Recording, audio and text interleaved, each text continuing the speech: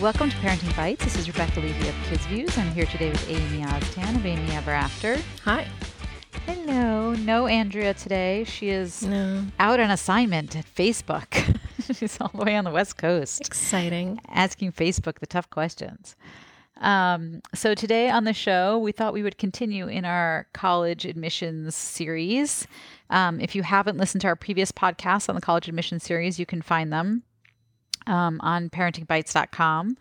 This is a continuation. This week we are talking about the essay, which if you have a high school senior, not a college senior, I'm leaping ahead of myself. If you have a high school senior, they're probably deep into thinking about their Common App essay, or maybe even writing a first draft, or at the very least, freaking out about it. So we have a college admissions expert on today, Caroline Koppelman of the Koppelman Group, who is going to talk us through the process she uses for her clients in getting them to write their Common App essay, which she has just, I think, an incredibly creative, unique take on how to do it. So we're going to ask her a ton of questions about that, including what parents should and shouldn't do in this process. And then we will have our bites of the week. So we'll be right back with Caroline Koppelman. So we are here with Caroline Koppelman, college admissions expert and the founder of the Koppelman Group. Caroline, thank you so much for joining us. Of course. I'm happy to be here. You know, I was really excited. I should give people a little background, which is that I met you through one of my daughter's school auctions, which sounds crazy, but you had generously donated an hour of your time through that auction, and I had purchased that. And when I spoke to you for that hour, I was very impressed. I've spoken to a lot of education people in my life, and I was very impressed with how level-headed and clear you were about what you do and how you do it, which is why I reached out to you to be on the show today. In particular, I was talking to you sort of about the whole app, the Common App, essays, sort of how kids begin. And one of the things that I was struck by when I spoke to you was that you had a very clear idea of what worked and what didn't, but not something that was so formulaic that every kid fit into. So I was wondering if we could kind of start with how you got into this, a little bit about your background and how you really developed this perspective and talent for what you do.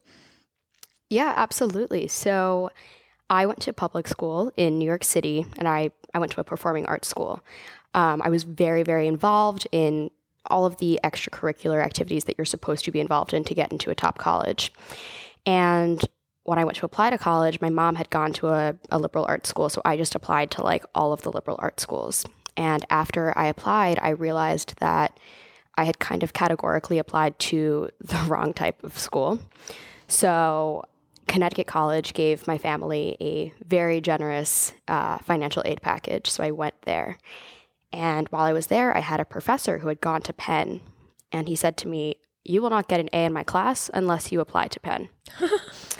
So that's the only reason why I applied to Penn, and I ended up getting in, and I went there.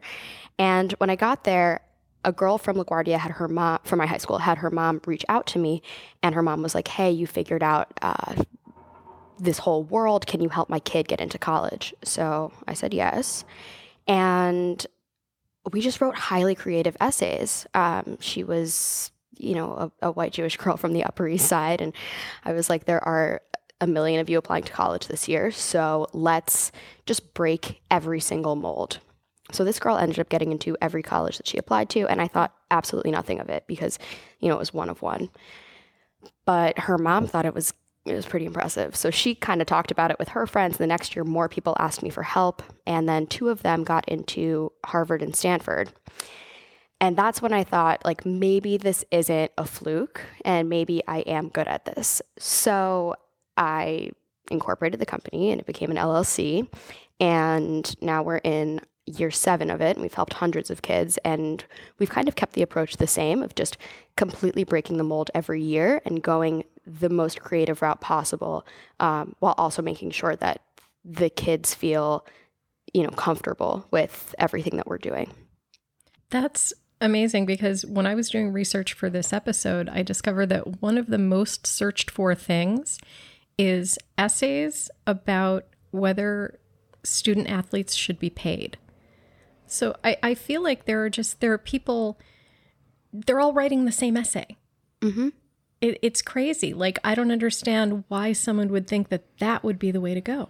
Well, I think that people get really stressed out because there's very little transparency in this process, and they have no idea what to write. And so they're like, let me write something that is, thought-provoking and maybe slightly zeitgeisty.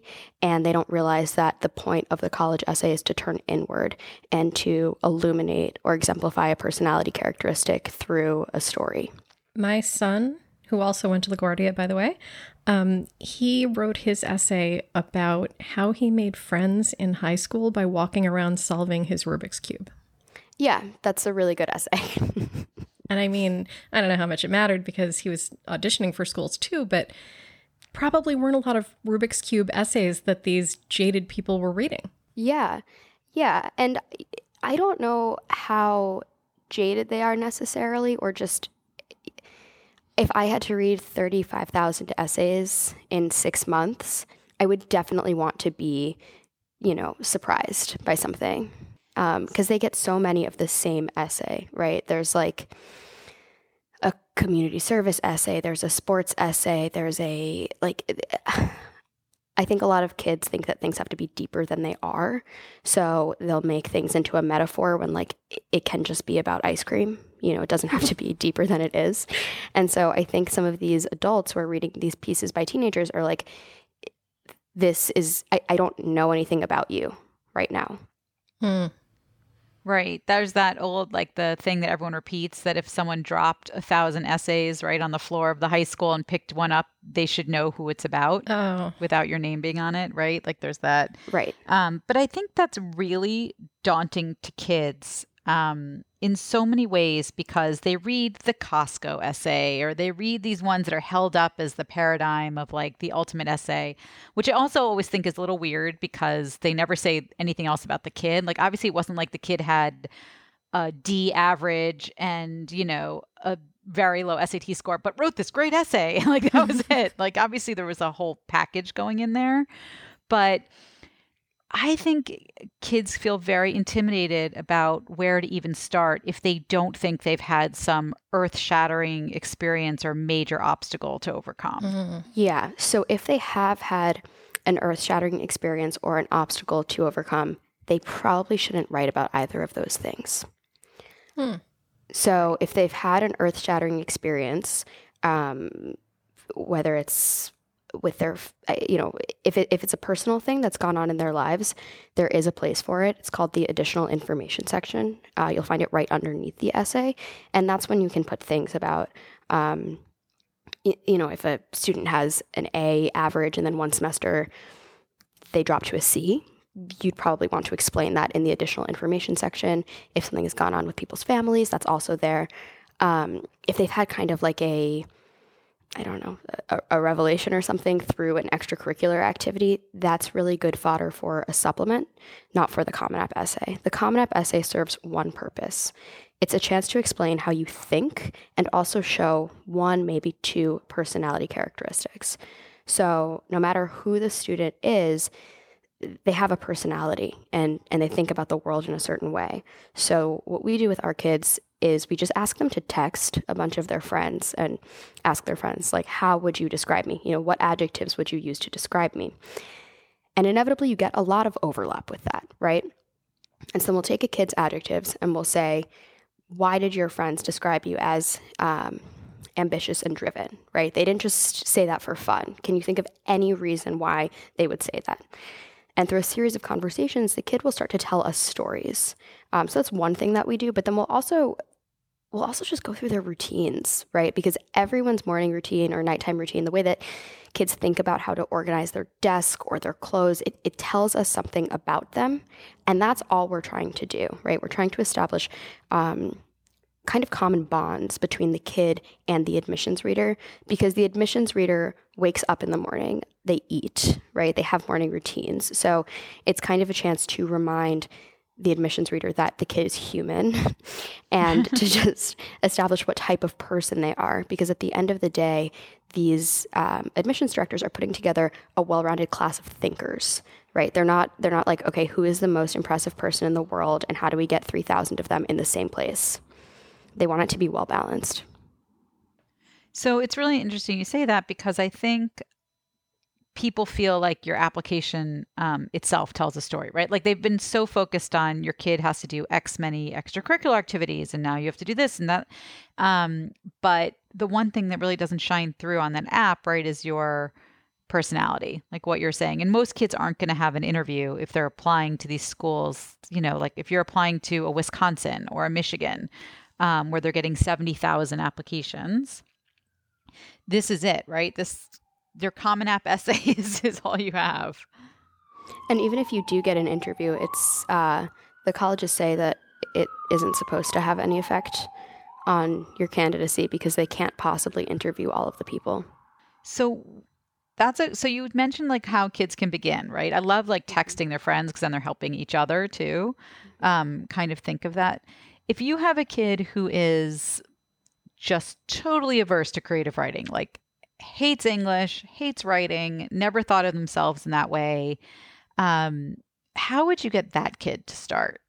I actually find that those kids are easier to work with than kids who consider themselves to be writers. Because when kids self-identify as writers, it's very hard to get them to like kill their darlings in their essays because they're so attached to there's 7 lines of alliteration, and it's just like, yikes, we have to take some of this out.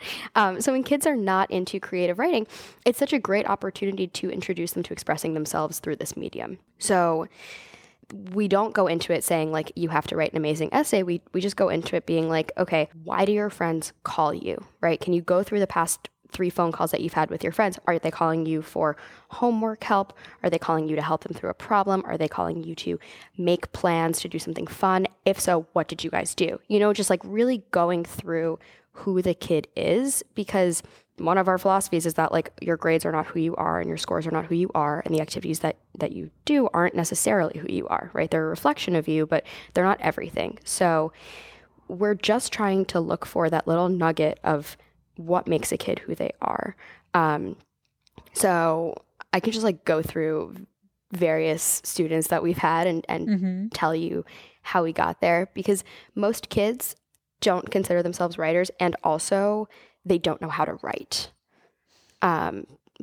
because they've only really been taught the 5-paragraph essay, right? And short nonfiction creative writing is pretty antithetical to the 5-paragraph essay model. So they feel really stifled and intimidated by even the thought of writing this college essay. So what we do with them is we just say, like, your essay's going to get done. Don't worry about it. We just have to focus on the conversation we're having right now, which is about your morning routine, right? You have to really just break it down. And so we'll go through a kid's morning routine. And most kids will say, I wake up, I have breakfast, I brush my teeth, I go to school. And then you're like, great, let's go slower. And I don't really suggest that parents do this with kids because it makes a dynamic that isn't the best. But we had a student who was extroverted, but he was also like very specific in the way that he did everything. He had a method for everything that he did. And I thought that was something that we should capitalize on, because there aren't that many people who have opinions and preferences on literally everything in their life, right? Like that's something that's unique. So we had him go through his morning routine, and it took like 6 times for him to tell me that he made himself eggs for breakfast. And so I just asked him what type of eggs, and he said, well, it depends, because I'm going through all of the different ways that you can cook eggs, and I'm perfecting each one. And right now I'm on a fried egg. Huh. And so I was like, excellent. what kind of pan do you use? What kind of fat do you use? You know, we like went through all of the different little things that you have to do in making an egg, because there are so many sub decisions within just like the idea of I'm going to make an egg. So after 30 minutes of him telling me how he cooks this fried egg, I had so many pages of notes, and I was like, this is your essay. You know, it's not a metaphor. It's not deeper than it needs to be. It's just how to cook an egg. And through that, we were able to show his personality, and he's very, very funny. He's funny, and he's dynamic, and he's so sure of himself in that this is the fish spatula that you use to make the egg. And in the original version of the essay, he had a link to it. And I was like, that, it's perfect. You know, no one else is putting like an Amazon link in their application. I hope you had an affiliate link. Yeah. Yeah, it was the best. And his mom read it, and his mom was like, are you kidding me?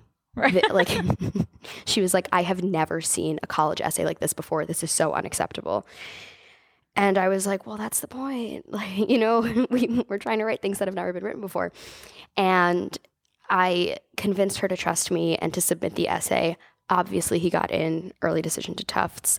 And on his acceptance on his acceptance letter, there was a handwritten note from the dean of admission saying that this was one of the best essays that they had ever read.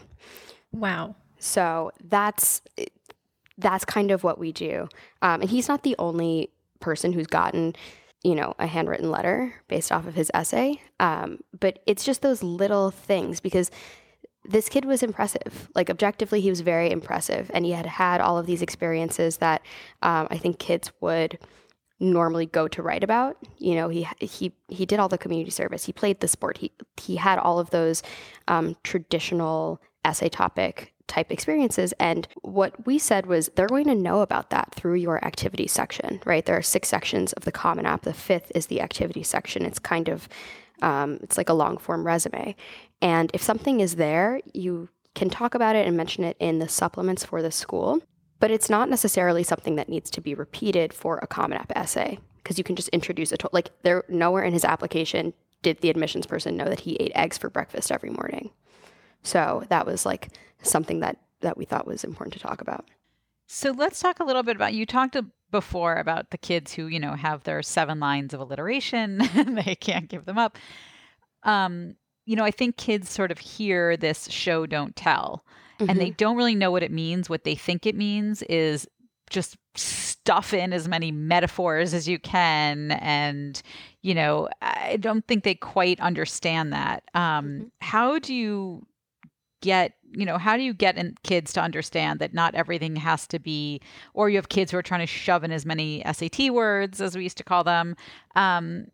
How do you break that down for kids, that they don't need to have this sort of overstuffed essay? We do it slowly and with compassion. In terms of show, don't tell, we give them examples. So I can tell you that I am very organized, or I can explain to you where everything is in my house, right? So that's actually what we do. We go through these things with ourselves. So every client of ours is assigned one writer, and they form a pretty intense and special bond with these writers.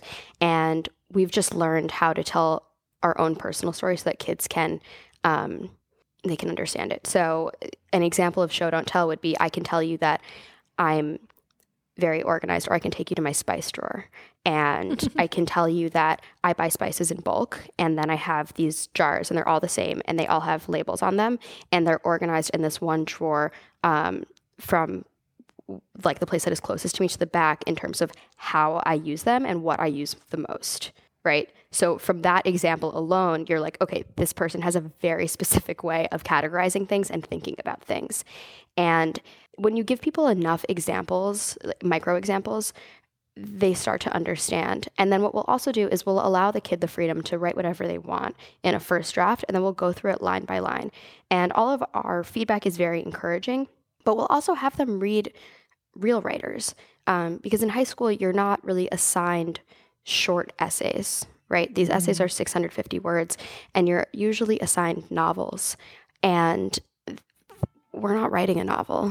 We're writing a 650 word essay. So sometimes it's helpful for kids to read other authors who have written, short stories, just so they can see how to structure their work. And then in terms of alliteration, we'll just be like, have you ever read anything that has this much alliteration in it? And also I think another thing that kids do is they have a tendency to just use a lot of adjectives. And, instead of just saying what something is, they'll describe it. And like, we all know what a plant looks like. You don't have to describe it as like luscious. I like the kids they'll throw out as many adjectives as possible. And then with the SAT words, the question that we ask kids is, how would you say this in real life? And then they'll write it and we'll say, we're just trying to get your voice down. You don't need to throw in every word that you know, because we're trying to get your personality in the way that you think. And if you use all of these words that you don't actually use in real life, you're not going to accomplish the goal of getting us to understand how you think. Right, because the transcript will show that they're smart, Right. I mean, the essay isn't a place to prove that if you're smart, you're smart. And I think that the smartest kids are able to have humility when it comes to their essays. And I also think that it's a lot harder to write humor than it is to be serious and to be overly academic. And a lot of kids want to name drop what they've read or what they've read for fun. And it doesn't help in the goal of establishing these bonds of commonality with the person who is reading the application. Because we always try to bring our kids into the room of the readers, right? So the person who is reading the application has been reading applications for 3 months or, 3 weeks, whatever it is, by the time they get to our kid's essay, and they are tired. They have read so many overblown essays about building a school in wherever. They've read so many essays about scoring the winning goal, and we want to give them a moment of levity in their day when they're reading our kids' essays. And that's the goal. It's to not be overly serious, to not, a lot of kids will be like, but I am the best soccer player. And it's like, great, but soccer is soccer is soccer. It doesn't matter what happened in this specific game that was so novel. These people have read so many essays that no matter what, they're just going to compartmentalize you into the soccer category. So you need to give them something new. All right. I guess that's the best advice, is give them something new. We went to one open house where the admissions person told us they actually had 2 essays about cheese last year. And one, they learned a lot about cheese, and one, they learned a lot about the kid. Huh.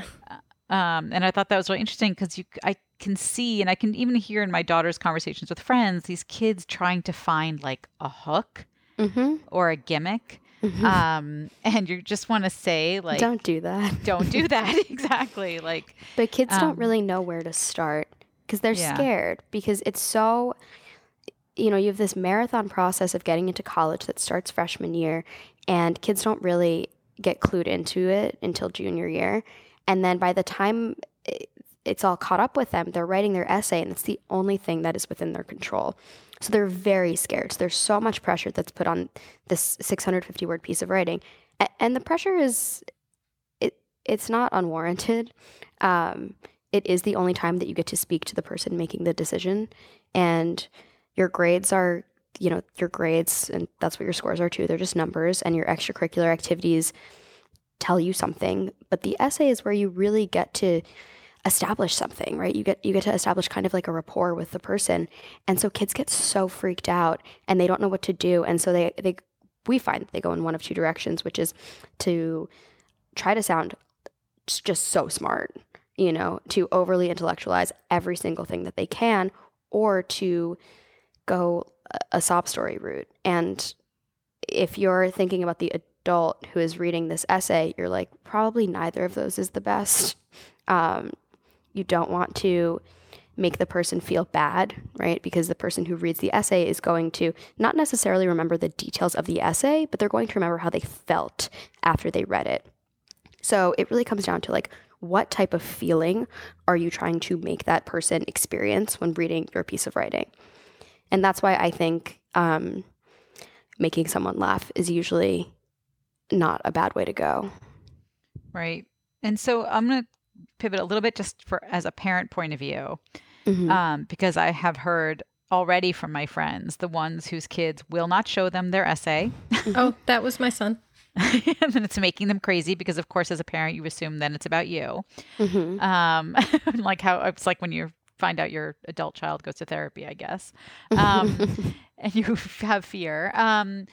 Or they have a kid who will not stop badgering them to sort of read and help them with their essay. Like there seems to be two extremes.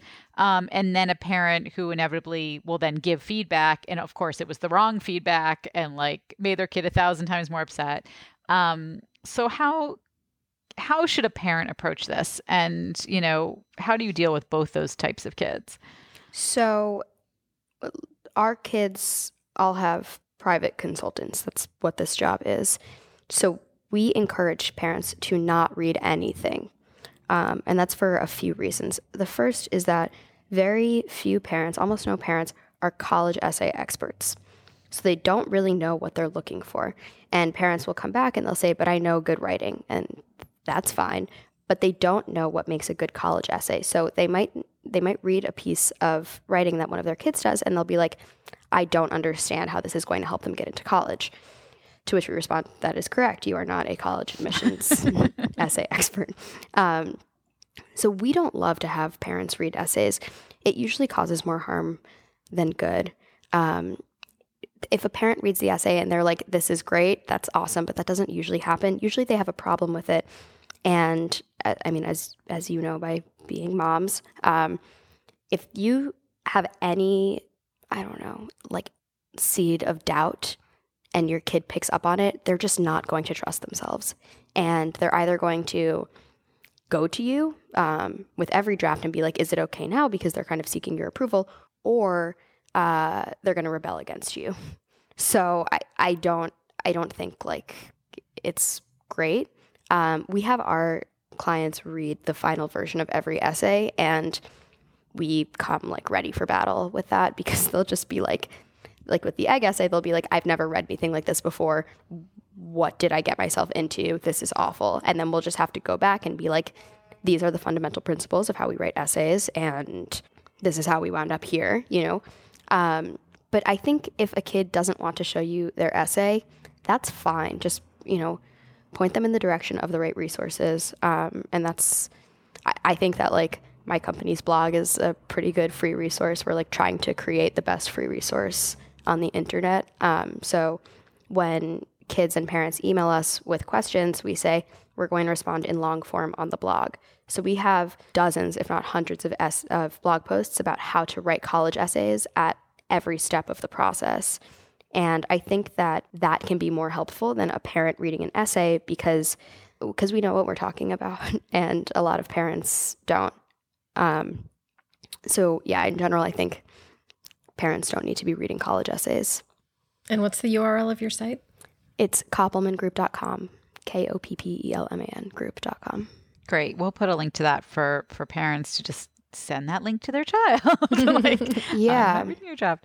It is such a hard process, right? Because everyone has this anxiety that they're bringing to the table, and the schools themselves do nothing to mitigate that. Mm-hmm. They just add to it, and I think the essay in particular, I think, has become such a thing. That like the New York Times publishes 10 of the best it's well, right, because they can't publish transcripts, they can't publish resumes. Like it's the only tangible part of the college process, and it's also the last thing.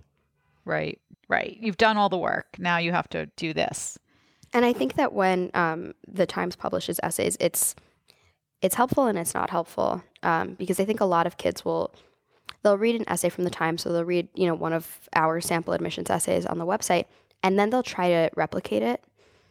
And that's not what any of the good essays do. We're not taking an essay from 3 years ago and saying like, let's do a riff on this essay. We don't have like templates for these essays. They're new every year, which is part of the challenge. Yeah, because it sounds like the most important hook for a good essay is to be unique and be yourself. And you can't copy that.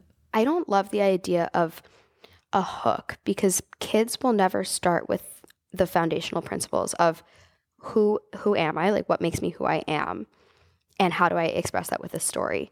They'll go immediately to what is my hook? Mm-hmm. And I think that can be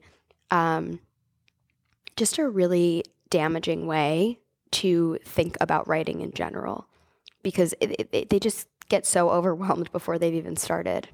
Right. They're not advertising copywriters. Like it's not what they're doing. No, they're just trying to say who they are. Right. And I think that's a big distinction. Like saying who you are is different than like your brand, which I think is a lot of advice that's out there too, is people saying like, think of yourself as a brand, which is already for kids growing up with like their Instagram, their Snapchat. It's crazy. It's crazy. They already have this very self-conscious way of how they're presenting themselves in the world. To bring that to essay writing has just got to be really damaging. Right. And I think you do have to think about yourself as a brand or a persona when it comes to kind of like your extracurriculars or classes, right? Mm-hmm. If you're saying that you want to be an engineer, but you've never taken physics, that might be a problem. But when it comes to your essay, you're adding another dimension. So it doesn't have to necessarily fit cohesively with your extracurriculars. You know, if you're an actor who is also like a mechanical engineer and wants to build things, your essay doesn't have to be related to acting or building things. It can just be like a window into a Thursday night in your home. That is so important. That wouldn't occur to most people. Yeah. Yeah. So I like to think about the essay kind of like a Thanksgiving table, which if you read the blog, you'll see this metaphor just exhausted. So you don't have 3 turkeys on your table, right? You only have one. And you have all of these side dishes that are only there one time usually. And that's how you have to think about your whole application. Your grades tell a specific story, and so do your extracurricular activities, but you need an extra thing with the essay. And so what is that new component that you're adding? Ooh, it's the surprise dish at the Thanksgiving table. Right. It's the weird thing no one ever made before. Right. Usually it's the best part. Right, of course. It's not the turkey, because the turkey's never the best part. No, and the turkey's the grades. Right. The turkey's your transcript, like it's baked. It's done. And also, no side dish is going to make the turkey better. Right. So no matter how much gravy you pour on it. Correct. And so I think that that's also where a lot of kids get tripped up. They'll have a B+ GPA and they'll think, if I write the best essay, I'll get into Yale. And that's not true. Right. And probably the inverse, that's probably not true the other way too, right? Like because that a huge amount of kids applying to whatever school you're applying to. Let's say if you're kind of building a list that's really reflective of what you hope, places that are realistic, then you have your reaches. But most kids are also going to have that similar GPA and similar scores that you have, because you're looking, right? If you're looking at that middle 50, if you're looking at those stats online, you already know that. So, and you probably shouldn't look at the middle 50. You should look at if you're just a normal kid, you should probably be looking at the upper portion of the scores. Right. To kind of give you a cushion, right? Yeah. So if you look at, the Ivy League scores, they will say that it's, on average 31 to 35 on the ACT. And if you're just a normal kid with a 31, probably you are not getting in. So that's something to definitely consider. I think that really trips up parents. Yeah. Because I've had friends whose kids have gotten in literally nowhere. But they'll say, but when we made our list, right, well, they were in the middle 50, like they had, but it was always the bottom of that range. Yeah, you kind of have to parse out who each kid is who gets in and think like, is this a recruited athlete? Is this an active legacy? Is this an international student? And when you take those people out of the pie, it's like, okay, then you have about 65 to 70% of the kids left. And that's who you're going to be among. Oh my God, these poor kids. I can't even. Like, let me just tell you that in my day, I first of all, I hand wrote my essay because we didn't have a computer. And I Right. think my mom ended up typing it on the typewriter at some point and like with carbon paper and whatever. But it is such a different thing. I mean, I know they call it a personal statement, but it's really not. It's what you said. It's a creative nonfiction piece. I mean, years ago, it truly was just a personal statement. It was kind of just a regurgitation of who you were and what you'd done. And now it's something very different. And do you think that's more true with, obviously, as more selective schools, or do you think that this has become more and more true across the board, that the essay really needs to stand out? I think it's become more true across the board, just because of how human beings make decisions. So I think if you talk to any number of admissions officers from schools that have 5% acceptance rates to schools that have 60% acceptance rates, they'll still say, like, our favorite part of the whole process is reading the essay. It's just the most personal part. Right. So I guess that's a good thing to do as a kid, maybe, is give it to some of your peers. Like, would you have kids share them with each other? No, because okay. children don't know. I mean, teenagers don't know how to write college essays. I would honestly, I would just follow vetted guides online. Okay. But what about feedback? I would ask an English teacher for feedback. Mm-hmm. You just, if you give people an essay, they're going to assume that you want constructive or negative feedback, and so they'll give that to you. Right. And I think it's very important to know who your editor is. I wouldn't necessarily want a 17-year-old critiquing my college essay because I don't know if they're the best person to do that. Likewise, I don't know if I would want a random person in their 40s critiquing my college essay. So you have to really know who is giving you feedback. Right. No, that's really helpful. I mean, I think that's part of the problem with teenagers is even the ones who don't, who kind of don't want their parents to read it, but they are eager for some kind of validation. It's so hard. Right. And I'm not suggesting that you don't have anyone look at your essay. I think that would be crazy. I just think your source has to be vetted in some way. You can't just show it to your friends because your friends might not be the best audience for you. I think a lot of kids get really competitive during this process. Mm-hmm. So that's kind of a hard thing to manage.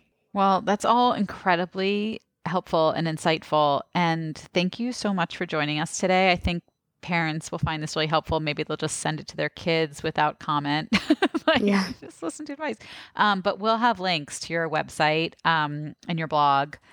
I think it's an invaluable resource for parents around the country. And obviously, if parents are also interested in your services, then it's a whole other piece. And thank you. Just thanks so much for joining us, and good luck with your admission season. Thank you. Good luck with your kids. Oh boy. It's going to be fine. Thank you. I know it will. I know that. They don't, but Yeah. I know. Yeah. Thanks so much. You're welcome. Bye. Bye. Bye. We will be right back with our Bites of the Week. We are back with our Bites of the Week. It's just you and I, Amy. What do you have? All right. So for the past month, really, maybe even 6 weeks, my feed has been filled with back to school pictures, ranging from, parents who can only get a glimpse of their kids and take a quick picture as they run out the door to the parents who have chalkboard and letterboard pictures out in front of their house. I don't know how they do it. Because if I tried to do that, it would be like a mad scramble to find the thing that I put away the last year, and I'd be yelling at my kids. And yeah, so we don't even attempt that. But I saw something that was absolutely adorable. There was a nursing home in Iowa. It's the Garden View Assisted Living Facility in Carroll, Iowa. And they had their senior citizens do first day pictures. And each one of them held up a whiteboard with their name and their age and the year that they graduated from school, and then a piece of advice that they had for students today. Oh, wow. Yeah, it was so sweet. I was crying reading that. I mean, I cry at everything, but it was just really sweet. So I'll link to those, and I hope you get as much of a kick out of them as I did. That sounds awesome. It's funny, when we moved my grandmother last year, one of the things we found was her high school yearbook. And it was incredible. Like, it was just crazy to see this whole yearbook. One page was in color. She must have graduated. She was born in 1917, so she must have graduated she graduated at 16. So she graduated in 33, in the middle of the Depression. And they had one of the highlights of the school year was they had a fascist leader come speak to the school. Oh my God. Yeah, they had a picture of him at the podium. This was a school full of Jews. I'm like, what is going on? Like, Oh my God. yeah, it was crazy. But anyway, it was, when you look back, it's funny how much high school doesn't change. Because especially now, there are probably people having plenty of fascist leaders talk to their schools. Yeah. But yeah, I can't imagine what my grandmother's advice would be if she had a first day of advice for my girls. I should ask her because she's still alive. Oh, you totally should. You should do one of these pictures. I totally should. Maybe I'll talk to my cousin about it because my cousin's the one who lives near her. But anyway, my bite of the week is also school related. This weekend's issue of the New York Times Magazine is their education issue. And they seem to be focusing on higher education, which they don't always do. So there's an article, the big one, the cover story obviously is like what college admissions offices really want. And it's talking about the battle between wanting to diversify but needing big fat tuition dollars, which is interesting. But there's a more interesting story inside, which is called I Was a Low-Income College Student, Classes Weren't the Hard Part by Anthony Abraham Jack. And he writes an incredible article about how you need so much more than financial aid to succeed when you're coming from poverty. And I think it's something schools are struggling with now that many schools are 100% they'll match need. So now need hasn't become as big of a problem, especially the elite schools, but it's like the tip of the iceberg, right? When kids get there and they're not, having tuition and room and board debt, but they're having like, how do you afford a cell phone? How do you afford to go home for the holidays? Kids who come from warm weather places to go to cold weather schools don't have winter coats, winter boots, like all these kinds of things. So, and then not to mention like just resources and knowing how to navigate things and all that. So it's a really, really, really good article because I think we're very wrapped up in just the dollar signs of tuition and room and board. And not so much on like the actual support that goes into students and just what a culture shock it can be for people and everything. So highly recommend this week's issue. It's already up online, so I don't know if more of it will get filled in by Sunday, but it seems like they launched most of it online at thenewyorktimes.com/section/magazine. But we'll have a link to it. And that is it. That is our show for today. Thanks, Amy. You and I. You're very welcome. That was a fantastic episode. I feel like I got this one in time because Fiona's a sophomore. A lot of the times we do stuff where I'm like, oh, I wish I had known this 10 years ago. But this one, I'm like, all right, now I'm ready. Got it. I don't know how I'm going to like slyly send this to my children. So they will not. You have to have somebody else send it to them because if you send it, they'll ignore it. Right? Maybe I should send it to like their college counselors and be like, hey, you should share this. Don't say it's from me. But we will have links to everything we talked about on the show at facebook.com/parentingbites and parentingbites.com. Wherever you listen to us, please rate, review, subscribe, and share. It helps us reach more and more people. We're so excited to see our audience growing. And one last call out, we are planning our return show with Dr. G. She's taking your super difficult parenting, discipline, any kind of questions. She's super smart and super fabulous. If you haven't listened to our episode on chores, you need to go back and listen to it because it's mind-blowing. But Amy, what's that phone number? 925-PARENTS. 925-PARENTS. Let us know your questions. You can be anonymous if you want. You can have us mention you if you have some blog or something you'd like us to link to mention you. That's fine. Or you can comment on our Facebook page with your questions, or you can always private message us on Facebook as well if you want to stay anonymous. It's not a problem. But we'd love to hear from you, and she would love to hear from you. So don't be shy. Until next week, happy parenting. Bye.